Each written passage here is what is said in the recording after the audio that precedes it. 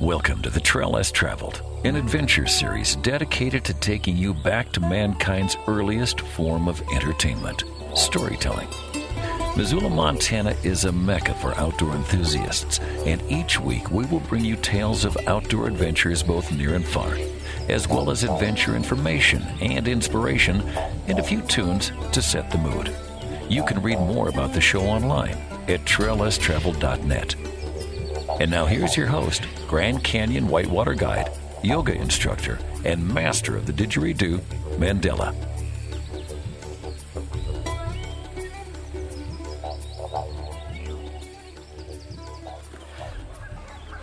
This afternoon, the Trail Less Traveled is being recorded on the side of a river in the Northwest. We're in Montana. We're not going to say where we're fishing today or what flies we're using, but we can say that it's beautiful. And the water's aquamarine, and the Canada geese are chatting in the background, and it's a beautiful day. And I'm sitting here with friends, and one in particular I've been looking forward to interviewing for at least 8 years, when I first traveled down to Baja with him, and thought one day I want to interview him. And his name is Steve McCoy. He grew up in Highland Park, which is a part of Detroit, Michigan, and he came to Montana in 1976. And what brought him to Montana was fly fishing. Steve is passionate about encouraging and following the restoration of buffalo on the American prairie and the restoration of the prairie itself. He does a lot of work with the American Prairie Reserve, and he calls Lewiston home. He's a hunter and a fisherman, and his passions include exploring every back road in Montana, getting to know Montana intimately, because it's a long affair that he and his wife have had to get to know all the back roads of Montana. So, first of all, I just want to say thank you so much, Steve, for sitting with me in the shade today. We're sitting in the shade of an ambulance that's been converted into a home that goes back and forth between Arizona and Baja, and we're sitting next to your friend Gary Steele, who you've known for a long time. So I just wanted to first say thank you. Oh, you're welcome. Where did you grow up, and how was adventure a part of your childhood? As Mandela mentioned, I was born in Highland Park, Michigan, which sounds very suburban-y and very nice, but actually it's a city within the city of Detroit, known for being a very rough part of town. Saving grace for myself, when I was a child, I lived there until I was 7 with my grandfather in my grandfather's home, and on Sundays, during the nicer weather, he made it a thing where we would walk down to a park, Palmer Park, and a very wooded, very beautiful area, ponds in the middle of this urban blight. And he would always caution me not to run away, stay close because of the bears. Of course, there were none, but I thought there were. And it worked. I stayed close, but I fantasized about the bears in Highland Park. I was always excited to go there because I might see a bear. But not beyond that, not much to say about the non-urban environs of Highland Park. But when I was 7, we moved to L.A., California, and stayed there for 3 years, living in Gardena, which is not a very wild place. So I was really into cities. When we left California, went back to Detroit area, went to school, back into school in Detroit. And in about the 8th grade, my father announced that we were going to move to a small town north of Detroit.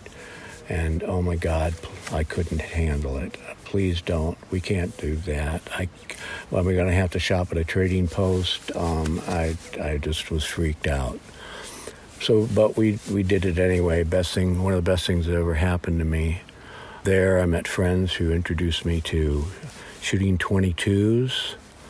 I couldn't believe that they would actually let us do that. And then fishing.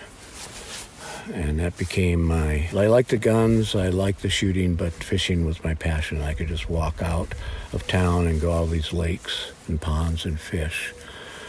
And that followed me through my formative years. But I gravitated towards had to get real, get a job, get married, be an adult. In my early 20s, when that whole scene fell apart, I had to think of, wait a minute, something's wrong here. I used to be happy, And why was I happier than I am now? And, I used to like to go hunting and fishing. So I started exploring that again in Michigan and went everywhere I could think of to go and find that place that would fulfill those dreams.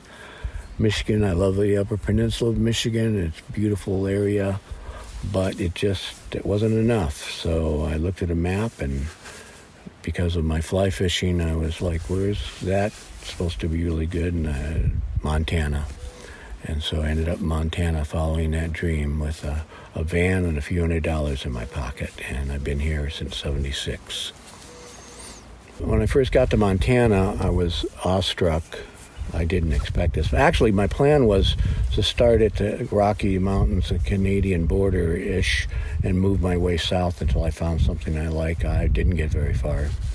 And I had a friend who had a lease on a place in Heron, Montana, and he was leaving to go back to Michigan and said I could live out his lease on that property. And so that's what I did, and I was there for 9 years. And in those 9 years, wasn't too far into the 9 years I lived there with an outhouse, no running water, in a shack. Gary showed up one day at my home through the recommendation of a mutual friend who said I might be able to help him fix his Toyota Jeep. Toyota Land Cruiser. Toyota Land Cruiser he'd had. It had been missing. No matter how much money he poured into that engine, it couldn't get rid of a miss. And they asked me to take a look at it. And by sheer luck, not sheer luck, my grandfather, who was a mechanic in Detroit, I was a third-generation mechanic, said, always check the coil wire. And I checked the coil wire. It was all corroded, and it's $3 fix, I think. Actually, I had a coil wire there that I gave you. That's right. All right. Yep. And that's how I met Gary. We've been friends ever since. Yeah, all right.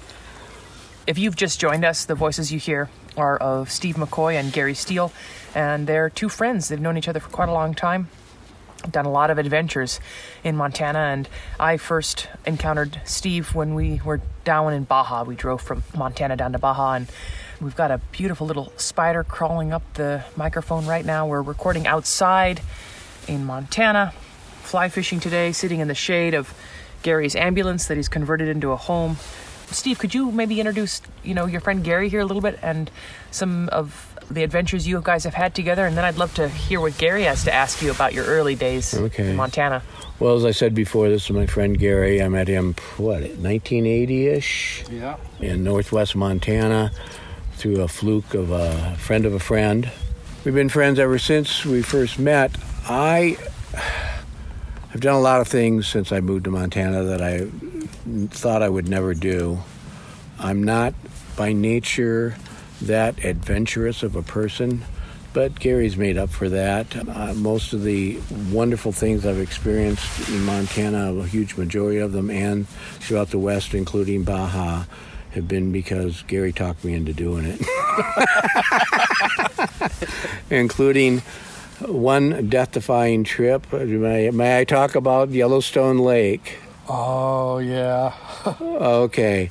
This is not like the only thing. This is like a typical example of a Gary trip that he gets me to go on. So he invites me to go sea kayaking on Yellowstone Lake with he and a bunch of other very experienced sea kayakers. I have never been in one. Can't remember, I think it was June-ish, something like that, June-ish, July-ish, which has no bearing on Yellowstone because it could still snow then, but in fact it will.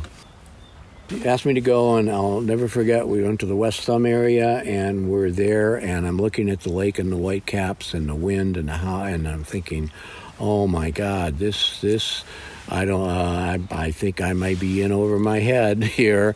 And I keep telling my concerns to Gary and my other friends who keep basically giving me a look like, don't do this. Just shut the hell up and prepare, all right? And then the Rangers show up. And then a boat, and I'm talking double-decker, big Park Service boat shows up, and they hail us with the horns and everything, and they're saying, We do not recommend you go out on that lake.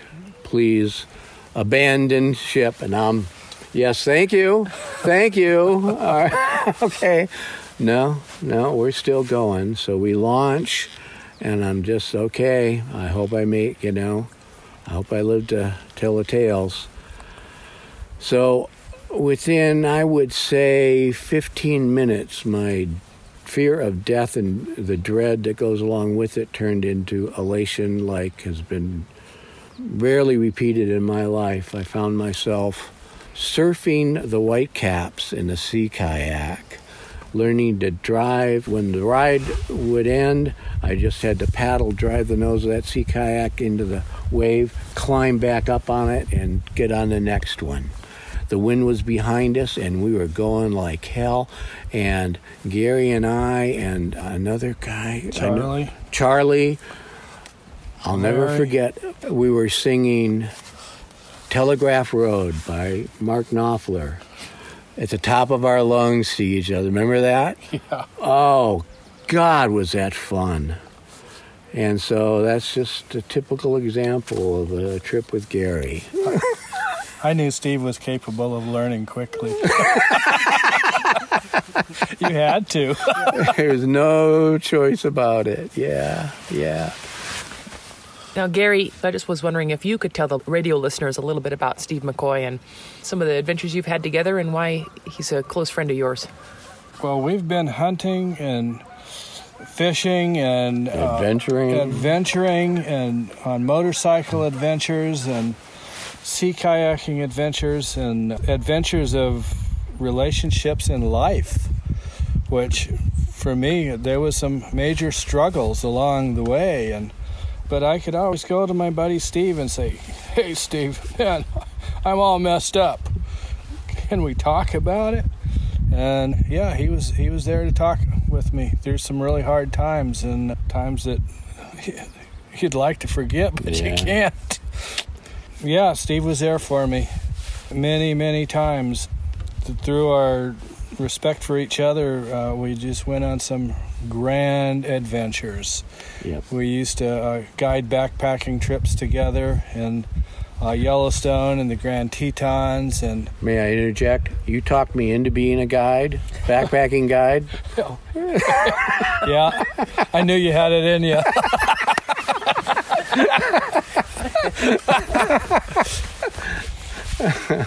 Yes. And then it turned out you was a guide a lot longer than I was. Yeah. Saw a lot more wilderness than in my lifetime. And anyway, yeah.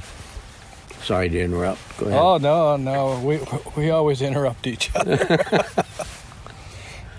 So how does conservation play a role here? Because you both have a shared passion for preserving the West and taking care of these places that you feel so passionately about. Yeah. It wasn't too long after Gary and I met and got to know each other and kind of gelled, and we were living in two different places in Montana, and so we weren't on a daily basis. We get together on a regular basis, but it wasn't too long after we knew each other, Earth First was hanging around, and Dave Foreman and Howie Wolk were taking an Earth First tour around the Northwest, and what they had to talk about and the ethos that they projected and just made sense to me. I had no problem with what they were saying, and come to find out, Gary didn't have a problem with it either. So we kind of got into the Earth First movement because it was wilderness oriented, and even though 70s seemed like a long time ago and blah blah blah blah, it's still a big issue in Montana today. And so that whole concern about wilderness and wild places and wild animals and lions and tigers and bears, oh my, but have always interested me. You know what? That's why I came here and stumbled on this wonderful part of the planet. Never regretted it. How do you see it, Gary? We are really lucky to live where we live because we do have we're surrounded by a lot of wildlands. But when you look around, you see wildlands across this country is disappearing at a rapid rate. It's all getting developed or paved or parking lotted or logged or mined, and the wild places are just going away. And that's the passion of my life, is those wild places and keeping them wild. And so when we heard about Earth First, and that's what they were all about, we go, wow, so we can do something to protect these wild places that we love in Montana. And so that's kind of where we got involved in protecting the Montana's wildlands, and we did it different. Earth First was kind of a big movement, kind of nationwide, but the West Coast was really big, and they did things in their way, the West Coast way, and we did things entirely different in Montana. Earth First, and rednecks for wilderness. Yeah. Yeah, I kind of always considered myself a gun-toting redneck hugger of bunnies and trees, and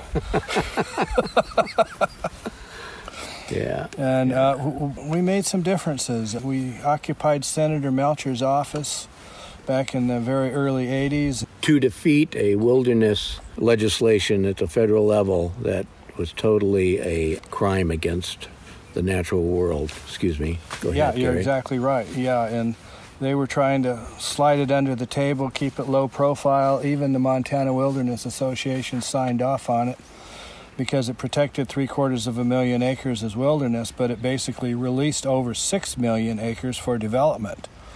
And we go, no, this won't fly. This ain't gonna work. But they were trying to keep it low key.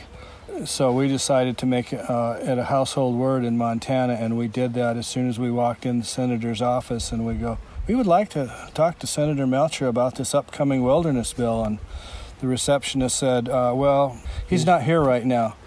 And we go, well, okay, we'll wait. And she goes, oh, you don't understand. He's out of town. And I go, oh, no, you don't understand. We'll wait. This office back here with the big desk with the flags on each side of it, this looks like it'll be a perfect place for us to wait. There was 8 of us. We all walked back there and said, we'll wait right here. And things started happening big time. We was there for 3 days. We was on the front page of basically every major newspaper in the country because of what we did. And no longer was that bill being able to be hidden. It went bye-bye. Yeah, we accomplished exactly what we wanted to. Even when President Clinton left office, he reserved all those lands that we were talking about that should be protected. That's what he did. And when we were saying that, we were extreme, because we wanted it all protected, which doesn't seem extreme to me because there ain't very much left. Then that went on to other issues. Hell, that was 40 years ago or so. Really? Yeah. Yeah, I guess you're right. It was. A lot's happened since then. Yeah. The voices you're hearing are Gary Steele and Steve McCoy, and we are sitting on the edge of the river recording an episode of The Trail Less Traveled. And when we come back, we're going to learn more about the prairies of the West and the buffalo and how they are the constant gardeners. But now it's time for a song. Steve, can you share a song with us that reminds you of your early childhood? Oh, my goodness. My early childhood. A song. Oh, wow. This is going to sound weird. I hate musicals. But one of my favorite all-time movies is Wizard of Oz. So one of my songs I loved singing as a kid, and I actually sang it through graduate school a lot for my classmates. And if I only had a brain. I could while away the hours contemplating flowers. Something da-dum. Anyway, no, I'm not really good at remembering lyrics, but everybody knows that song. Fill in the gap.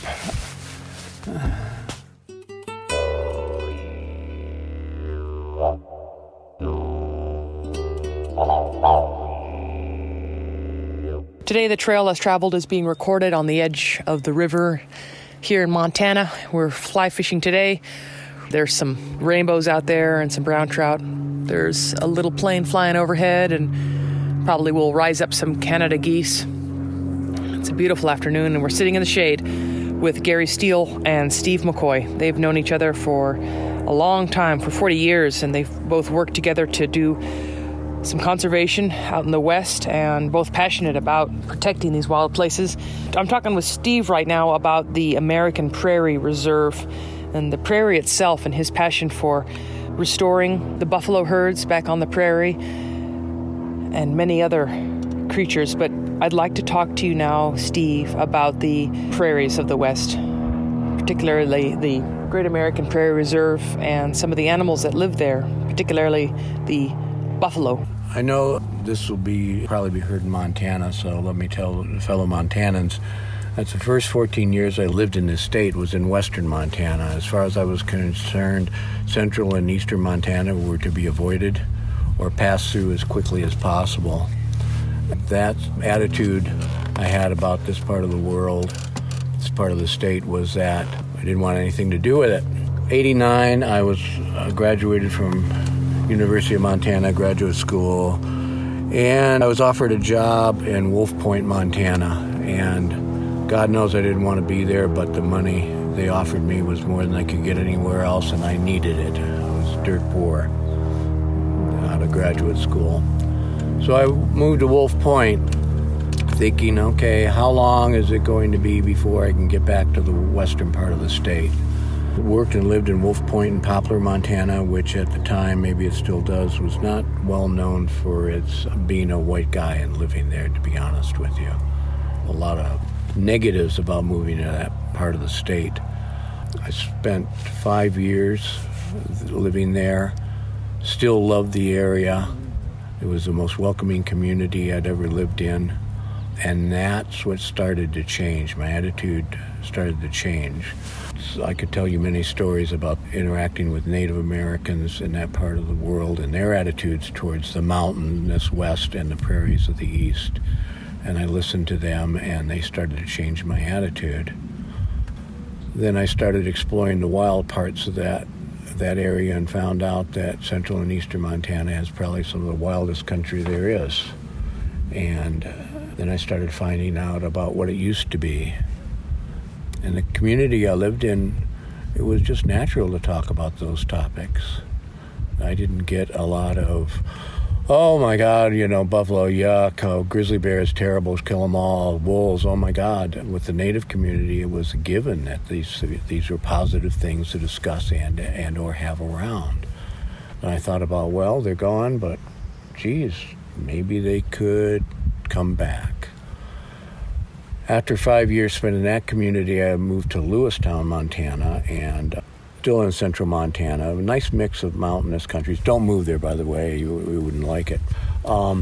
Nice mix of mountains and prairie, and I grew in love with the prairie even more, and I started hearing about this and started to study the prairie and hunt on the prairie. The Missouri Breaks are something to behold and be in, a very wild country. And it just naturally progressed from thinking about preserving grizzlies in western Montana when I lived there to, wow, we got to have some buffalo around here. This is what's missing. I could go on and on about the whole ecological reasons and my aesthetics and my ethics and all of that, but in the day and age we live in with global warming and climate change, one of the things about the prairie is an acre of prairie, natural prairie, a growing prairie, restored prairie, will absorb as much carbon, way more carbon than a similar acre of woodlands will. To me, one of the keys of restoring not only the prairies, but the conditions to better the world we live in has to do with the grasslands around the world, not only in North America, but in Eurasia, Africa.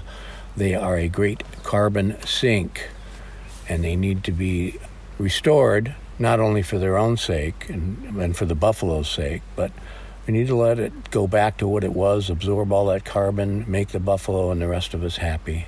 The Assiniboine elders told me at a Sundance gathering, we'll know that the earth is healing when the buffalo come back.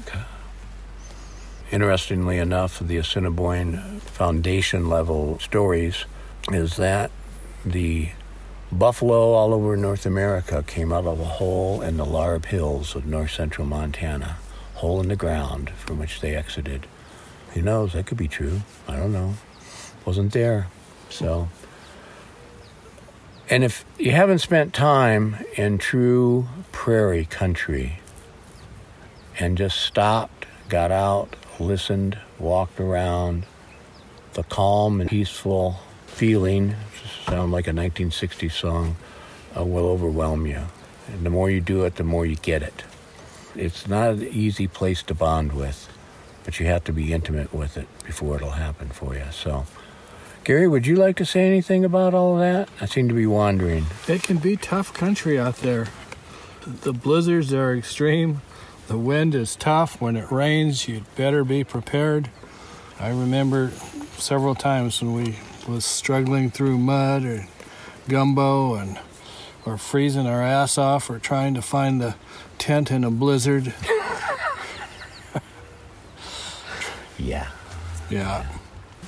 The shame of some of it is that a lot of the prairie doesn't exist in central and eastern Montana because it's been plowed for wheat. It's just to me, a not good use of the land. That's my opinion. We don't need that wheat. It would be much better to be prairie. The prairie ecosystems are so involved. There's so much going on with a natural system. It's hard to describe what it would be like, especially when you haven't experienced a true wild free-roaming buffalo on it. But there are places like the American Prairie Reserve where you can go and observe some of that going on with the restoration. But the plains, oftentimes people travel through it at 60, 70, 80 miles an hour and go, oh my God, this is so flat and featureless and it's ugly and who would want to be here? Why? But that's where they build the highways, because they're flat and featureless. Do not believe that that's the way it is to either side of that highway. Some very wild country that needs to be explored by anybody who loves wildness. But the ecological factors have to do with, again, for me, it starts with restoring the natural plant life, which will restore all of the animals, flora and fauna, and birds, too. Oftentimes you don't think of the bird life on the Great Plains that existed here. So you've got the megafauna, you got the aviary, you got the plant life. It's just one of the great mixes that we have inadvertently destroyed. I think in America, 2% of the natural prairie is left. Yeah. All right. That's a lot of land, don't get me wrong. But one of the best examples of that is the Charles M. Russell National Wildlife Refuge in central Montana.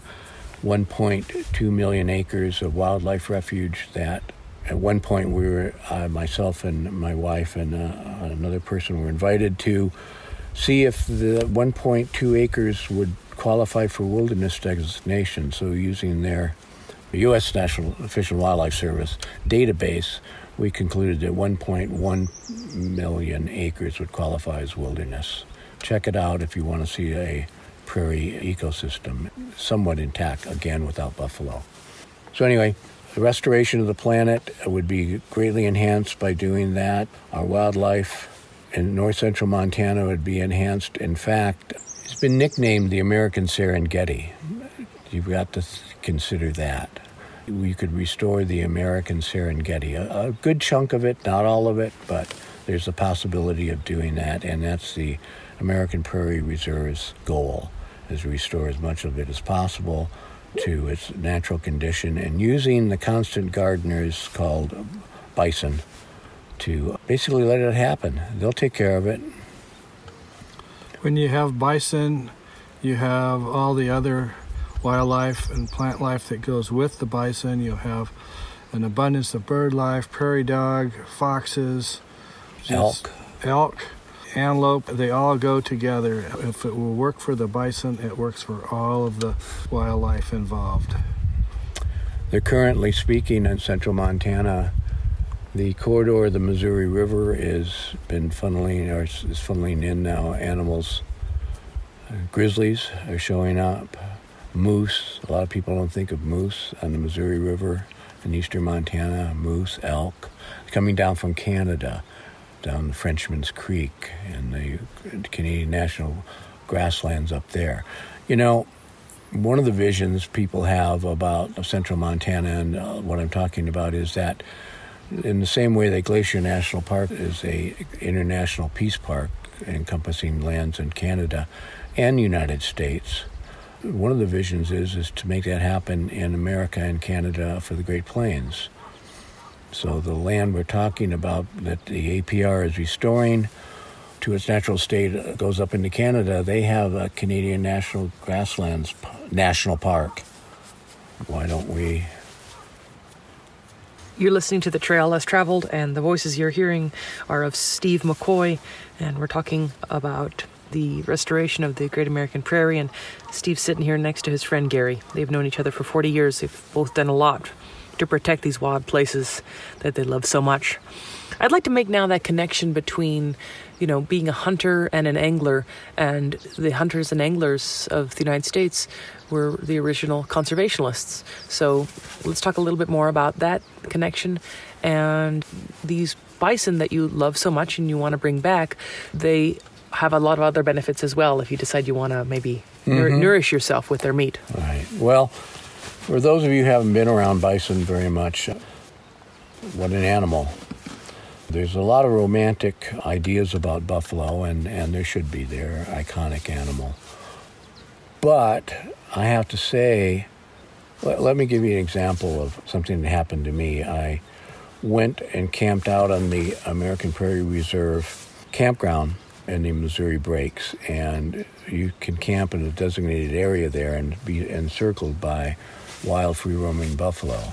And I was watching them move through their grazing area a long ways off and noticed there was something around the herd of buffalo, and I couldn't make out what was going on. They kind of came into view and went out of view, flashes of fur against their dark background. And what I realized finally is that these were packs of coyotes that were following the herd, and wherever the herd went, they stirred up the grasshoppers and the little vermin, and they moved off to each side. So the buffalo, obviously, as Gary said, encourage other wildlife to cohabitate with them on the Great Prairie. With the Native American people that I have known, they're a spirit animal. The practical side is they produce incredibly tasty meat of very low fat content. What I have understood is that, and I love beef, don't get me wrong, I love my T-bone steak, but the flavor of beef comes from the fat content. The flavor of buffalo is without the fat content, so there's that. They just provide, in the legacy of the West, a lot of benefits. But, we moved on. I would love to say someday before I die, would get to hunt free-roaming buffalo. I think that's a heritage. I think that's part of our American heritage, is to have an area that you could go to and have that opportunity. That, to me, is freedom, where you're free to harvest your own food and be part of that. But that's not required. I hope they could do it without me if that's what needs to be done. So the benefits of surrounding community, right now, is the APR very well known? No. And let me say this. I'm just grateful for them doing it. They're not the only ones, and I'm not trying to build them up to be the only and best. They're just doing it, and good for them. Everybody needs to become involved, either through them or through other agencies. The best, however you can help, do it is fine. But they are doing it. They're out there, and they're helping to make this a reality. The history of how they went away is a tragedy. Of course, a very sad tale. Of course, everybody's heard the stories about there's no end of them. They're limitless, blah, blah, blah, blah. Obviously, we know that's not true. Overhunting, overutilization, they were seen as a pest to be gotten rid of, in the same way sometimes prairie dogs, wolves, grizzlies, all the wild things are, as people used to say to me, friends who are in the ranching community, by getting rid of the wildness, they're doing God's work. And I understand where they're coming from, but now we need to think differently and act differently towards that. Sending buffalo to market and their hides to market didn't start with the incursion of white people. East Coast white people. Actually, the trading system on the Great Plains was greatly facilitated through both the Hudson Bay Company, American fur trappers, arms dealers, way before Lewis and Clark even. And so the exploitation of the buffalo, because the buffalo were on the Great Plains and they weren't able to be harvested in any profound numbers until the advent of the horse. The horse allowed Native Americans to start more efficiently harvesting them and trading their hides and meat. That was sustainable, but then the settler incursions came in and they used them for food sources, then the hide hunters, then the bone collectors, and then railroads. Just kept whittling down. And, unfortunately, when we found it, quote, necessary to pacify the tribes, what's the best way to deal with that is to cut off their food source and get rid of them. And so that's what happened until just a handful were left, Yellowstone Park and some other places in South Dakota.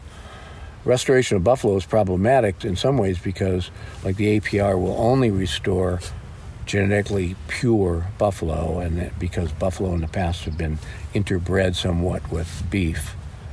So they have got pure strains, but while there are profoundly more buffalo today than there were, let's say, 80, 90, 100 years ago, they're still in very few numbers. And, it's the national mammal, from what I understand. And so they're being restored in small, 100 here, 100 there, places in not only Montana, North and South Dakota. The tribes are taking on herds. So the area around, if you think about it this way, perhaps is a better way to put it, American Prairie Reserve is working on their properties generally from the Charles M. Russell National Wildlife Refuge north to the Canadian border. To the west of the CMR, you have the Fort Belknap tribes reservation. They have buffalo. To the east and north of the CMR, you have the Fort Peck tribes. They have buffalo herds. Just to the north of the Canadian borders and the Canadian National Grasslands National Park, they have buffalo. They're surrounded by buffalo, and it seems like a good place to restore buffalo. I'm just advocating for that. I think we would all love to have an area like that to leave as a legacy for our children and generations. APR right now currently is mainly hosting, for some reason I haven't quite figured out, but I understand it's not that unusual. Germans and Scandinavians are flocking there. They seem to have heard about it and make it a destination. They're talking about now Montana has 3 major destinations: Glacier Park, Yellowstone Park, and the American Prairie Reserve. That's how they're being slowly restored. That's the voice of Steve McCoy. He moved to Montana in 1976 because of fly fishing, and a lot of his passions include the preservation of the American prairies, particularly bringing the buffalo back. Steve, it's now time for a song. Is there a song that reminds you of the vast rolling prairies that you love and fight to protect? Gary used to play this one. Oh, give me a home where the buffalo roam and the deer and the antelope play, where seldom is heard a discouraging word and the skies are not cloudy all day. That's a good song. The Trail Less Traveled today has been recorded on the edge of a beautiful river. We're out here fly fishing, doing an overnight camping trip, and I'm honored to be joined by some great friends. I've been speaking with Steve McCoy, and his friend Gary has been here too. Gary's a good friend of mine. You've probably heard his voice a lot on the Trail Less Traveled. But Gary Steele and Steve McCoy have known each other for 40 years.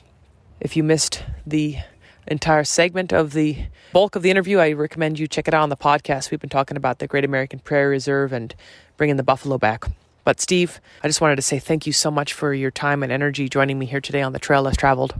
You're welcome. It's been a pleasure. Steve, let's end your show with 3 bits of advice. Yeah. I should be giving advice. First advice is for those of you who love Montana, don't love just one part of Montana. Love it all. Get to know it all. Spend as much time as you can exploring as much of it as possible, getting to know the land and the people. I've lived from one end to the other, and I've never regretted anywhere I've been so far and lived. So that would be my first suggestion. Well, and to do that, don't do it all at once. My wife and I just yearly say, we look at a map of Montana, road map, and say, okay, which improved gravel road have we not been down in this state? And that includes western, eastern, central, whatever. It's getting harder and harder. It's taken many years to do that, and I encourage everyone to do it. It's like any love affair. If you want to have intimacy, you got to get to know all parts of it. And take your time. You'll never regret it. Places like Ingomar and Akalaka and the Yak and Plentywood, Wolf Point even. Yeah. Sweetgrass Hills. You should go to the Sweetgrass Hills. Yeah. You won't regret it at all. Okay? You can do your second bit of advice. Second bit of advice. Okay. This is kind of obvious. But, yeah, it's fun to travel around Montana, get to know all of it. But to me, the best way to know it is to fish its rivers and hunt its game. Now, when I say hunt, I typically make a dividing line between hunting and the kill. The hunt does not necessarily mean to kill, but hunting may end with a kill. But hunt it with the eye of a hunter. Fish it with the eye of a fisherman. And the best way I can put it is helps to maintain one's sanity. These are insane times. A profound songwriter, musician, actor, activist named John Trudell said it best. America is, quote, experiencing a psychosis so widespread as to be assumed normal. You need sanity, and you will find it by adventuring in Montana. Yep. Third, find good partners. That makes all the difference. I'm not a gregarious person. I have a few friends, but they stuck with me and I stuck with them. And find some good friends who you can adventure with and do things with and stick with them. It's worth your time. That's all, folks. That was great. Steve, what song would you like to end your show with? Oh, geez, songs again. I don't have to sing it again, do it? I'll go back to Telegraph Road. I love Telegraph Road because it talks about, well, what the wilderness was like and how welcoming it was and how it got turned into a race between the stoplights. I'll never forget singing that song at the top of our lugs as we tried to hear each other over the howling wind and the waves on Yellowstone Lake as we surfed the Whitecaps. I was so grateful to know those other two guys knew that song. We could sing along.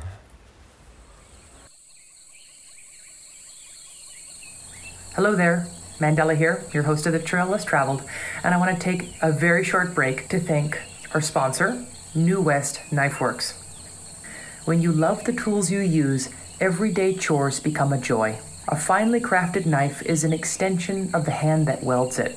That's the motivating idea behind New West Knife Works founder, Corey Milligan. Milligan moved to Jackson Hole to pursue the good life in his early 20s. To earn a living while enjoying the outdoors, he worked as a line cook in local restaurants. His interest in cutlery came from the desire to make a knife that would better express his love of cooking. New West Knife Works was born out of that passion, a passion which continues to keep the company on the cutting edge. All of New West Knife Works culinary, hunting, and recreational knives are made in the Tetons with the finest American steel and tested by the professional chefs guides, anglers, and hunters of Jackson Hole. From the New York Times and Wall Street Journal to Bon Appetit and Forbes, top tastemakers appreciate cutlery that is as beautiful as it is useful. Visit newwestknifeworks.com.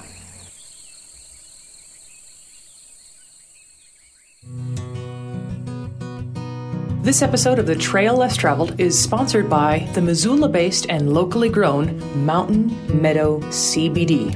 Their hemp is grown organically, and all of their products are organic as well. Mountain Meadow utilizes a living soil technique that helps ensure the symbiotic relationship between the plants, the soil, and the insects. CBD has many therapeutic benefits, including, but not limited to, anxiety, joint pain, gut health, deeper sleep, depression, and as an immune system booster.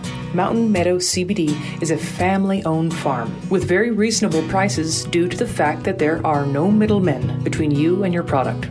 They offer CBD tinctures in different strengths, pain salve, lip balm, vapes, and pre-rolls. You can find out more by visiting mountainmeadowcbd.com or on Instagram at Mountain Meadow CBD.